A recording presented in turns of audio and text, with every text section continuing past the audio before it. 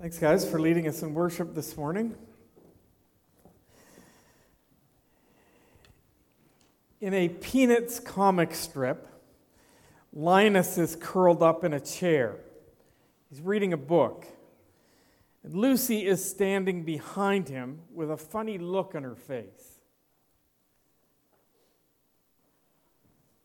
Lucy then says, "It's very strange. It happens just by looking at you." "What happens?" asks Linus. Lucy calmly answers, "I can feel a criticism coming on." You know, Jesus had that kind of impact on people. Not all people, mind you, but certainly some people. And in the opening testimony of John's Gospel, the Apostle John, in his account of the life and ministry of Jesus, reported he came to his own, and his own did not receive him. When they encountered him, they felt a case of the criticism coming on. For some, there was an instant aversion to Jesus and his ministry. We could call it the Linus effect. And not all Linus effects are created equal. The passage we'll be focusing on this morning have negative responses that fall along a continuum. On one end of that continuum would be those who were seeking to kill him.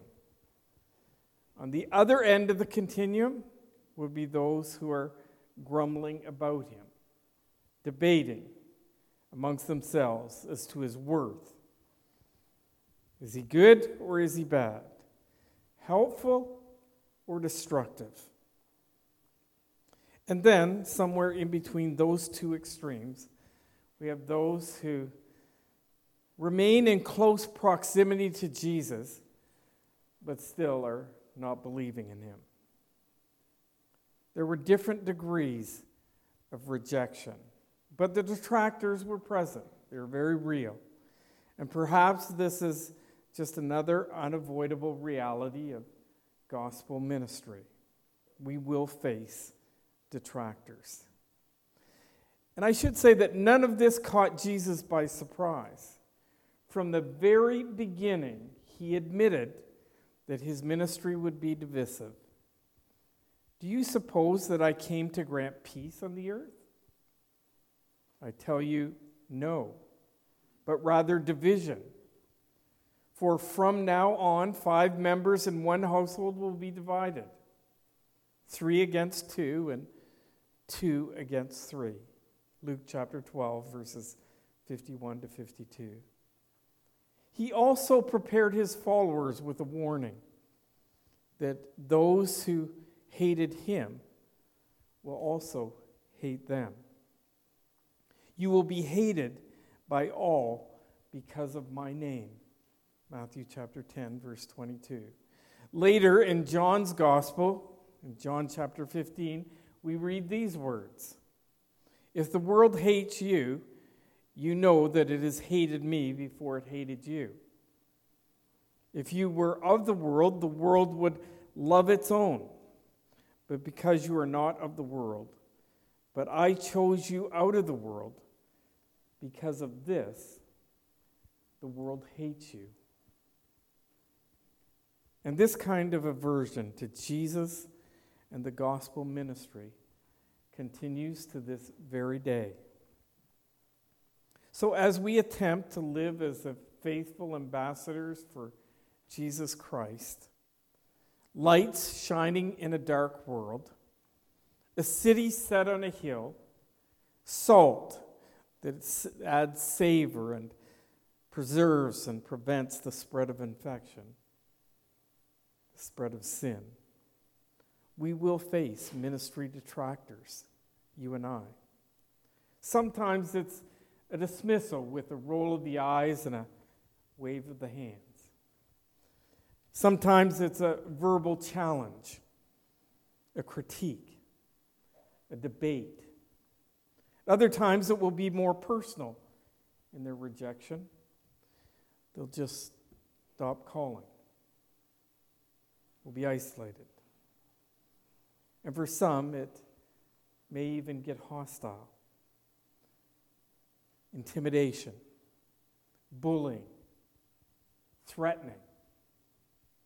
Regardless of its form, we need to be prepared to respond appropriately to resistance to the gospel, to ministry detractors. I like this reflection that I came across earlier this week. Detractor? This word conjures a large, heavily geared machine found in the rural areas of the mind, the imaginative acres, and used to reverse any labors undertaken in the interests of artistic creation and growth. The word may also refer to the driver of said machine. When a person writes and makes that writing public, for example, detractors appear on the horizons, their engines roaring, snorting as they charge across the field to shred and crush the most vital crops. The writer is destroyed, mesmerized, and with a merry surge of suicidal ideation, eager to join these detractors, if only to demonstrate best practices for who is a better detractor than the detracted. As followers of Jesus Christ, we have no desire or interest in becoming detractors. But we do need to be prepared to face them, to respond appropriately when we do. A couple of weeks ago, we finished up John chapter 6. It was a long chapter, but near the end of that chapter, we read, many of his disciples withdrew and were not walking with him anymore. The focus on that message was preparing for departures. Here in John chapter 7, verses 1 to 13, it's preparing for detractors, ministry detractors, those who would oppose Jesus and gospel ministry. How will you respond to critics of the gospel? To those suffering with a chronic case of the Linus effect? To rejection? To those who display an aversion to Jesus or anything related to him? How will you respond? This morning we have an opportunity to study how Jesus responded to detractors, to those who opposed him. As I mentioned earlier, there are three types of detractors represented in these verses. Observing how Jesus responded to them will prepare us to respond when we find ourselves facing ministry detractors. And notice how Jesus responds. We'll notice how Jesus responds first to the Jews, and then to his brothers, and finally to the crowd, as represented in John chapter 7, verses 1 to 13. I'd like to, if you're able, to stand with me for the reading from God's Word this morning.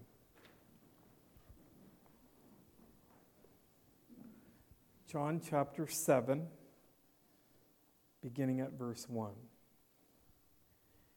After these things, Jesus was walking in Galilee, for he was unwilling to walk in Judea because the Jews were seeking to kill him.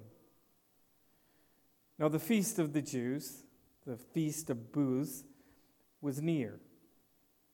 I can't say that word without thinking of our daughter-in-law, who was born and raised in South Carolina, and she calls Canadians owls because we always go, who.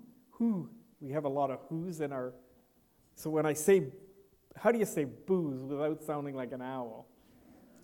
But anyway. Therefore his brothers said to him, leave here and go into Judea, so that your disciples also may see your works which you are doing. For no one does anything in secret when he himself seeks to be known publicly. If you do these things, show yourself to the world. For not even his brothers were believing in him. So Jesus said to them, my time is not yet here, but your time is always opportune. The world cannot hate you, but it hates me because I testify of it, that its deeds are evil. Go up to the feast yourselves. I do not go up to this feast because my time has not yet fully come. Having said these things to them, he stayed in Galilee. But when his brothers had gone up to the feast, then he himself also went up, not publicly, but as if in secret. So the Jews were seeking him at the feast and were saying, where is he? There was much grumbling among the crowd concerning him. Some were saying, he is a good man. Others were saying, no, on the contrary, he leads the people astray. Yet no one was speaking openly of him for fear of the Jews. May God help us to understand the reading of his word this morning. You may be seated. Let's pray. Father, this is your word. It claims to be profitable for teaching, for reproof, for correction, for training in righteousness, so that the man and woman of God may be adequate, equipped for every good work. And so we come humbly, believing that these words have transformative power, that the same Spirit who inspired them can help us to understand them and then empower us to apply them in ways that will enable us to live as you intended us to live. Use this episode, taken from the life and ministry of Jesus, to prepare us to respond appropriately to those who would oppose us, ministry detractors, those who respond negatively to the mention of Jesus' name or anything that has to do with gospel ministry. Father, may we be adequately equipped to be faithful ambassadors for Christ, as those who've been entrusted with the ministry of reconciliation. And now may the words of my mouth, the meditation of all of our hearts be acceptable to you, our rock and our Redeemer. By the power of your Spirit, for your glory, we ask these things in Jesus' name. Amen. Preparing for detractors. When facing ministry detractors, avoid killers.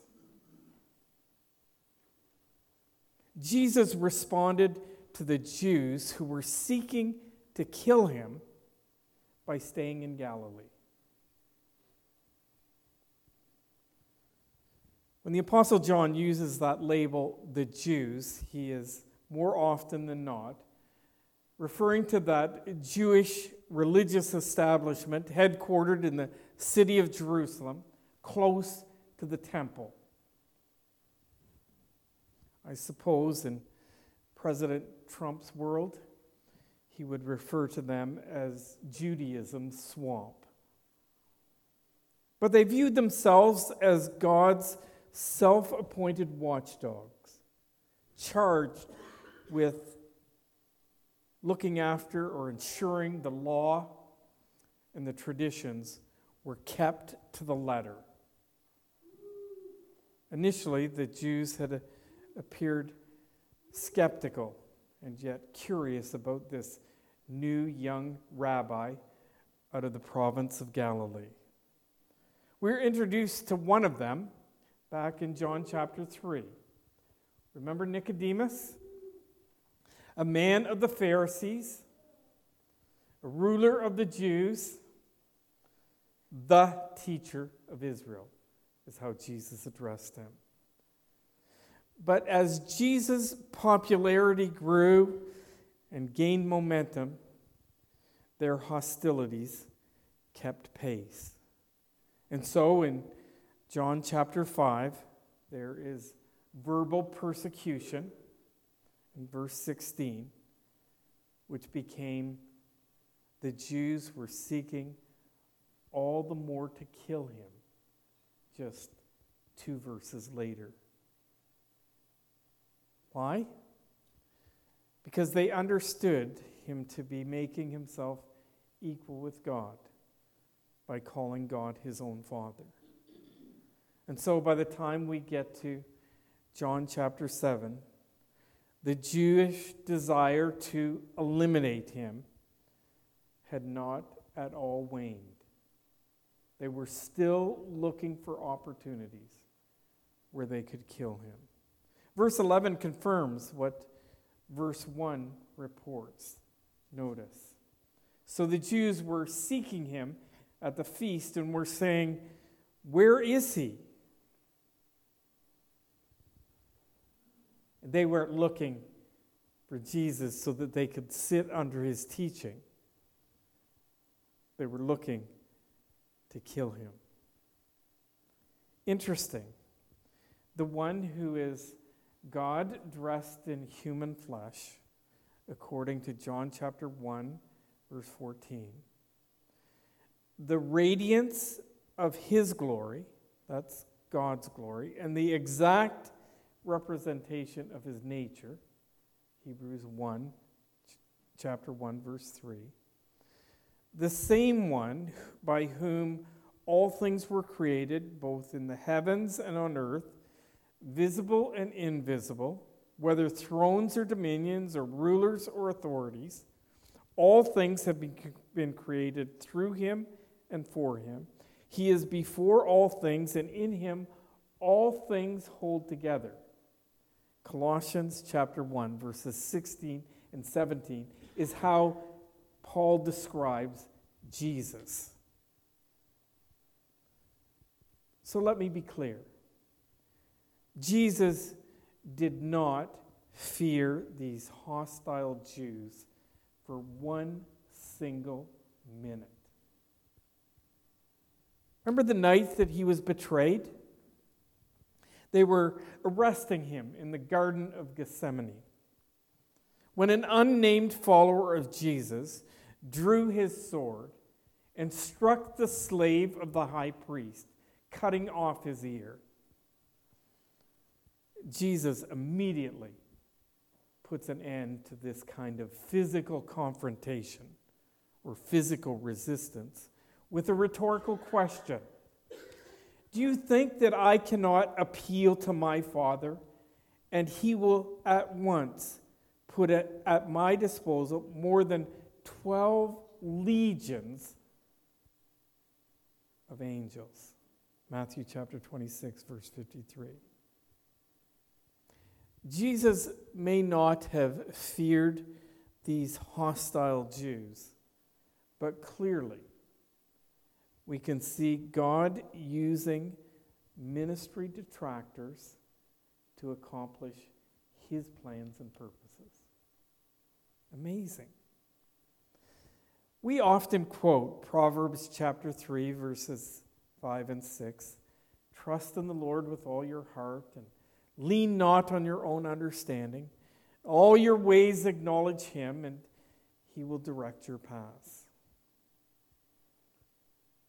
But are you prepared to trust him when he allows ministry detractors, our opponents, those who want nothing to do with Jesus or gospel ministry, when he allows them to disrupt our best laid plans, withhold answers to our prayers, prevent our spiritual service of worship or fulfill our attempts to serve His plans and purposes. Here we are, attempting to do the right thing. Instead, we find ourselves facing this insurmountable, immovable, and maybe even life-threatening obstacle. Will you trust His sovereignty and continue to remain faithful through the delays caused by those who are resisting or even opposing gospel ministry? And notice, Jesus didn't stop walking. He just limited where He walked. We need to follow in His steps. So how do we avoid killers? Avoid killers by, first of all, being aware of them. You and I can thank the Lord that we don't live at a time and in a place where claiming faith in Jesus Christ could cost us our lives. That may not always be the case, but for now, we enjoy unprecedented freedom that we should not take for granted. But we do live in the midst of an increasingly intolerant, hostile environment when it comes to Christianity. There are those who would like to destroy our reputations, or at least discredit our gospel ministries. Avoid them. Have nothing to do with them. Avoid killers by sticking together. There is strength in numbers. And Hebrews chapter 10, verse 25 charges us, not forsaking our own assembling together, as is the habit of some, but encouraging one another, and all the more as you see the day drawing near. Avoid those who would do us harm or discredit the gospel ministry by developing supportive, mutually supportive relationships with like-minded believers. We are stronger together. And for sure, that kind of relationship building doesn't happen by accident. We have to be intentional. And they're going to take effort. And it's not going to happen overnight. But they never become a reality by accident. We have to work at them. And finally, avoid killers by not going around flexing your spiritual muscles or looking for a fight. That's one sure way to get beat up. Preparing for detractors. I think they're unavoidable. When facing ministry detractors, avoid killers and engage unbelievers. Jesus responded to his unbelieving brothers who were advising him to go into Judea by explaining the reason for his delay. Look at begin at verse 2. Now the feast of the Jews, the feast of booths, was near. Therefore his brothers said to him, these are his biological half-brothers. They, of course, shared the same mom, but they did have different fathers. And these would have been the brothers that hung around Jesus all through that period of time described by Luke 2:52. Probably about 8 years old, all the way until he's 30 years old. This is all we're told about this period in Jesus' life. Jesus grew in wisdom and in stature and favor with God and all people. Just an aside, this one you get for free. But that's the verse that I pray for our grandchildren every day. That they would grow in wisdom, in stature, and favor with God and man. So grandparents, there's one that you don't have to pay for. These brothers would have been able to fill in all the missing details concerning Jesus' growing up days. Perhaps it would suggest that proximity does not necessarily give us an advantage when it comes to believing in Jesus. They spent those 1 to 30 years, well, they were probably younger, so whenever they were born till 30 years, living and growing beside Jesus. And yet we find them here as young men who are ready to go to Jerusalem to celebrate this festival of booths, and they were not yet believing that he was the Christ, the Son of God. Proximity does not necessarily mean that we will become believers. Older now, they take the initiative and approach Jesus because of this upcoming Feast of Booths or Feast of Tabernacles. The Feast of Booths was an annual feast celebrated by Jews in the fall of the year, sometime between late September, mid-October. And so in John chapter 6, we talked about the Passover, which is in the spring of the year. So 6 months have passed. And John ignores all that as he begins John chapter 7.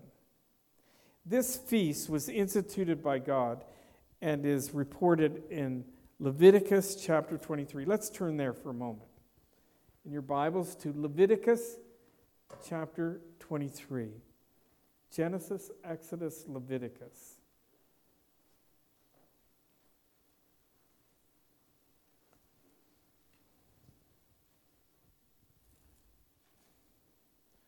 On exactly the 15th day of the 7th month, when you have gathered in the crops of the land, you shall celebrate the feast of the Lord for 7 days, with a rest on the first day and a rest on the 8th day. So, bookend by rest. This festival went on for 7 days. It's also called the Ingathering Feast because it happens at the end of the harvest season. It's like our Thanksgiving, or maybe the American Thanksgiving, because that's as big as Christmas down there, or bigger. Now, on the first day, you shall take for yourselves the foliage of beautiful trees, palm branches, and boughs of leafy trees and willows of the brook, and you shall rejoice before the Lord your God for 7 days. Remember Jesus, how he entered the city? Call it Palm Sunday. It's not surprising that these people had these palm branches that were waving, right?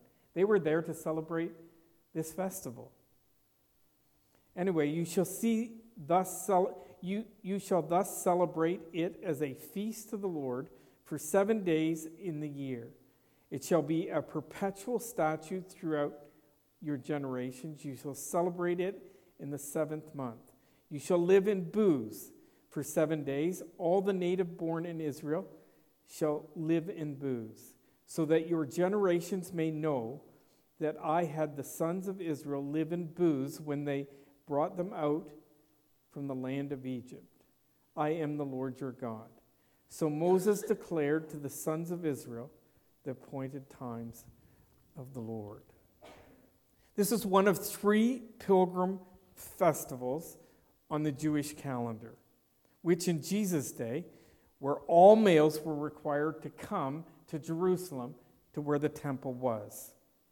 Apparently, it was the most popular of these 3 festivals. It was like a great RV gathering where they would come to Jerusalem and they would build these booths, and you'd find them on the tops, the roofs of houses because they had flat roofs. You'd find them in the fields all around Jerusalem.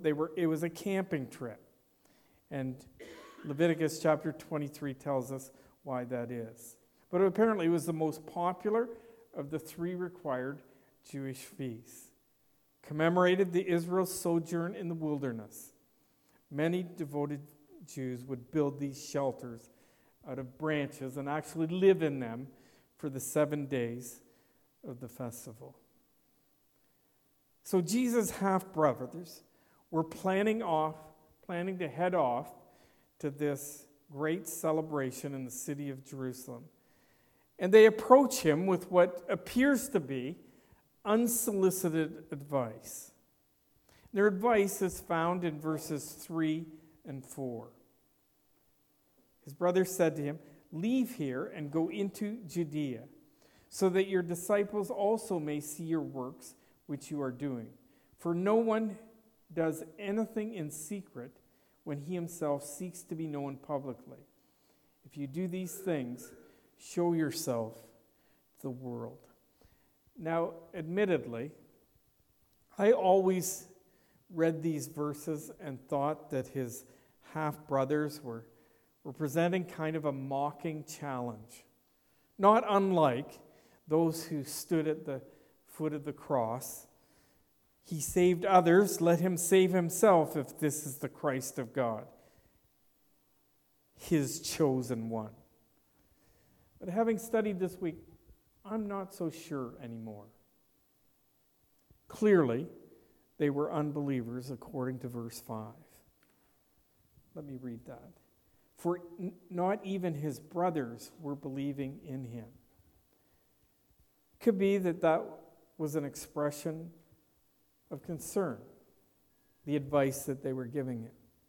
They would have been aware of what had taken place in the end of John chapter 6, when many of his disciples stopped following him.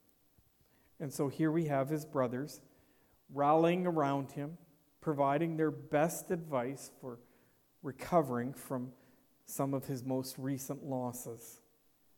After all, there would be a huge crowd flooding into the city of Jerusalem. They assumed Jesus wanted to be popular. What did they say? That he would be known publicly. And they were becoming his facilitators, his marketers, his handlers. They assumed that Jesus wanted to have great crowds. I had a prof at the Expositor Seminary where we're living in Jupiter, Florida, who wrote this book called Doing God's Business, God's Way. The elders have read it last year, but here's the key question that this prof asks and answers throughout the entire book. Are you really doing God's business God's way, or merely attempting to do his work man's way? You see, Jesus' brothers were unbelievers, and I think the advice that they were offering was, this is how you can do God's business man's way. And it's interesting to see Jesus' response to his brother's advice. Look at verses 6 through 8. So Jesus said to them, "My time is not yet here, but your time is always opportune. The world cannot hate you, but it hates me because I testify of it, that its deeds are evil. Go up to the feast yourselves. I do not go up to this feast because my time has not yet fully come." Jesus' explanation for why he was not going to follow his brother's advice can be summarized with just 2 words: timing and testimony. In all 4 gospel accounts, we catch glimpses of this divine timetable that's unfolding in the life of Jesus. And he seems to be really sensitive throughout this ministry period of his life to the Father's timing as his life unfolds. And Jesus moved through his life attentive to God's timing. I came across this reflection in my studies. As the old saying goes, timing is everything. Deliver the punchline of a joke without enough pause or too much pause, and the joke falls flat. Rush your proposal for marriage, and you may not be taken seriously. Apply for a job at the wrong time, and you won't be hired. Jesus lived on the clock. He lived by God's sense of timing, so he ordered his plans based on God's will and in God's timing. Timing and testimony. The second reason for not following his brother's advice is because of his testimony against the world. The world, like individuals, has been polluted and contaminated by sin. And sin hates to be exposed. Sin thrives in darkness. Jesus is referred to in John chapter 1 again as the true light coming into the world enlightens every man.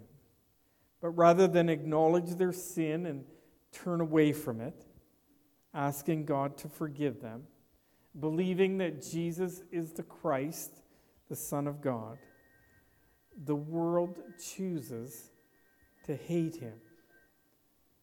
And folks, this is a more popular choice than we would like. And that is why Jesus told his brothers, who were not even believing in him, to go up to the feast without him. He was staying in Galilee. You know, God is patient with unbelievers. There are many verses that would reinforce that, but these words from 2 Peter chapter 3, verse 9 will suffice. The Lord is not slow about his promise, as some count slowness, but is patient toward you, not wishing for any to perish, but for all to come to repentance. I think it's significant that these same brothers, half-brothers of Jesus, are named in the company of believers following his resurrection from the dead. What a display of God's grace. Following Jesus' ascension into heaven, they returned to the city of Jerusalem, in fact, to the upper room from the mount called Olivet. And in Acts chapter 1, verse 14, the report goes like this. When they had entered the city, they went up to the upper room where they were staying. That is, Peter and John, James and Andrew, Philip and Thomas, Bartholomew and Matthew, James the son of Alphaeus, and Simon the Zealot, and Judas the son of James. These, all with one mind, were continually devoting themselves to prayer, along with the women, and Mary, the mother of Jesus, and with his brothers. And with his brothers. God had been patient, not wishing that any of Jesus' biological half-brothers would perish. And here they are, named among Jesus' most intimate followers, the ones who became the core of a movement that continues to this very day, the New Testament church, of which you and I are a part. So how can we engage unbelievers? Engage unbelievers by being approachable. Just be available. Have margins in your life that would allow for you to build relationships and connect with those who do not yet believe. Build a significant relationship. You notice these are brothers of Jesus. Maybe we should qualify the unbelievers that we are engaging with. People that we've built a significant relationship is most preferable. Engage unbelievers by listening to them. Notice, Jesus didn't ask for their advice. They felt the freedom to come and give this unsolicited advice. James chapter 1, verse 19. But everyone must be quick to hear, slow to speak, and slow to become angry. Talking and anger impairs our hearing. And impairs our hearing in a way that good old hearing aids will not help. Engage unbelievers by clarifying your position. Jesus went on to explain why exactly he wasn't going up to the city of Jerusalem with him. In 1 Peter chapter 3, verse 15, it tells us to be ready. Be ready. And if someone asks about your hope as a believer, always be ready. Be ready to explain it. Preparing for detractors. When facing ministry detractors, avoid the killers, engage with unbelievers, and observe grumblers. Jesus responded to the crowd who were grumbling about him by staying out of public view. Look at the first part of verse 12. There was much grumbling among the crowd concerning him. Uh-oh. Where have we heard that before? Look back at John chapter 6 and verse 60. Therefore, many of his disciples, when they heard this, said, "This is a difficult statement. Who can listen to it?" But Jesus, conscious that his disciples grumbled at this, said to them, "Does this cause you to stumble?"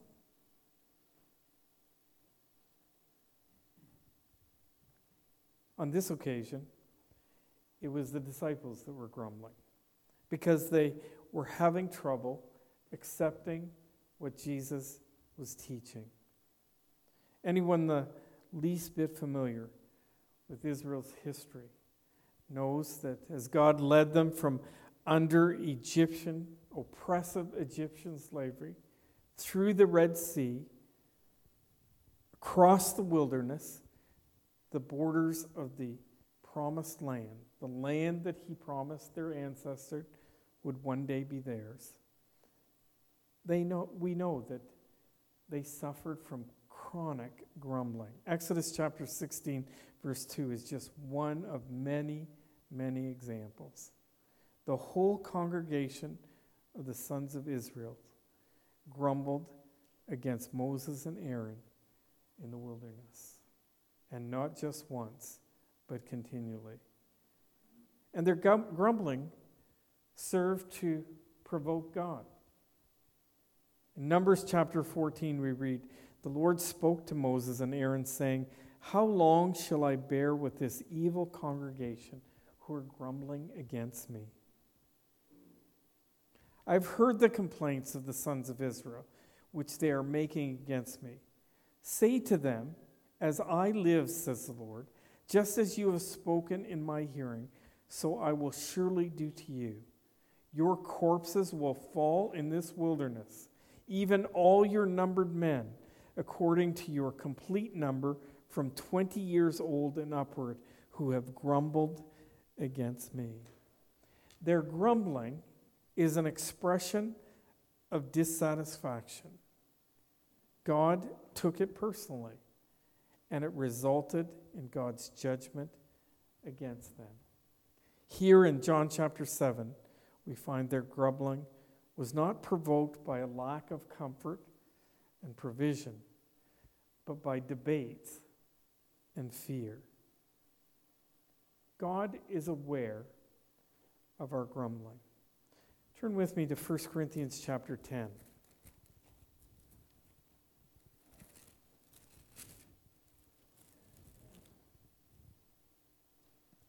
Notice verse 6.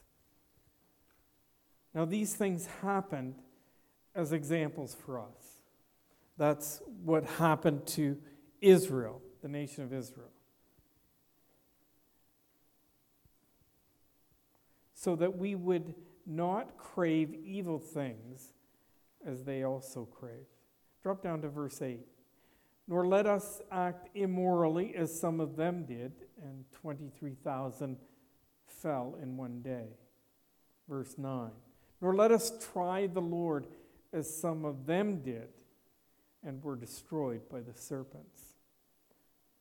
Nor grumble as some of them did, and were destroyed by the destroyer.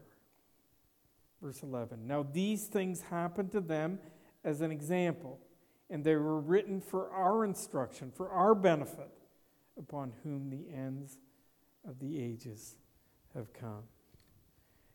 It seems to me that grumbling is a great way to invite the judgment of God. And we can't say he didn't warn us. 1 Timothy chapter 6, verse 6. But godliness with contentment is great gain. How can we observe grumblers? I would say observe grumblers by not insisting on being the center of attention. Jesus was quite content to walk around the streets of Jerusalem, hearing the grumbling, and yet being out of the limelight. Observe grumblers by seeking first to understand before being understood. Again, Jesus was a listener. Observe grumblers by seeking first to understand before being understood. And then observe grumblers by exercising patience.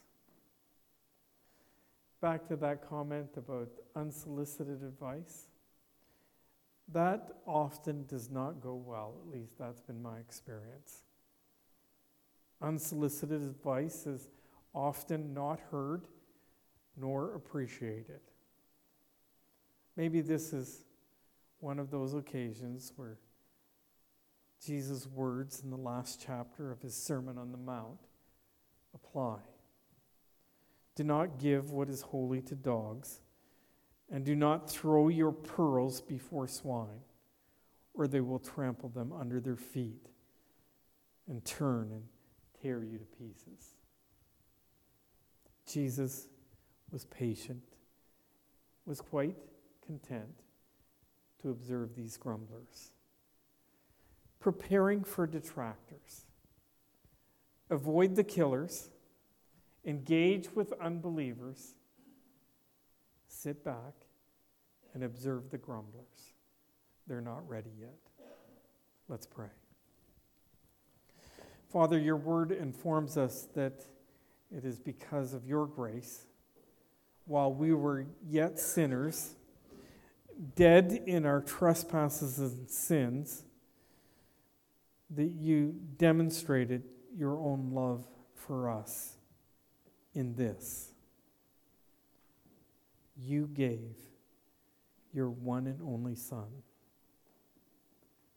a Son who died for sins once for all. the just for the unjust, to bring each one of us safely home to God, so that by believing in him as the Christ, the Son of God, we can have eternal life in his name. We're made, as a result, new creatures in Christ. Old things passed away. Behold, new things have come. And you entrust us with this message of reconciliation, namely that you are reconciling the world to yourself in Christ, not counting people's sins against them. Father, enable us to be faithful ambassadors of Christ, even this week, as we go about the business of living our lives in a lost world. Help us to avoid killers, engage unbelievers, and observe grumblers by your power and for your glory. In Jesus' name we ask. Amen.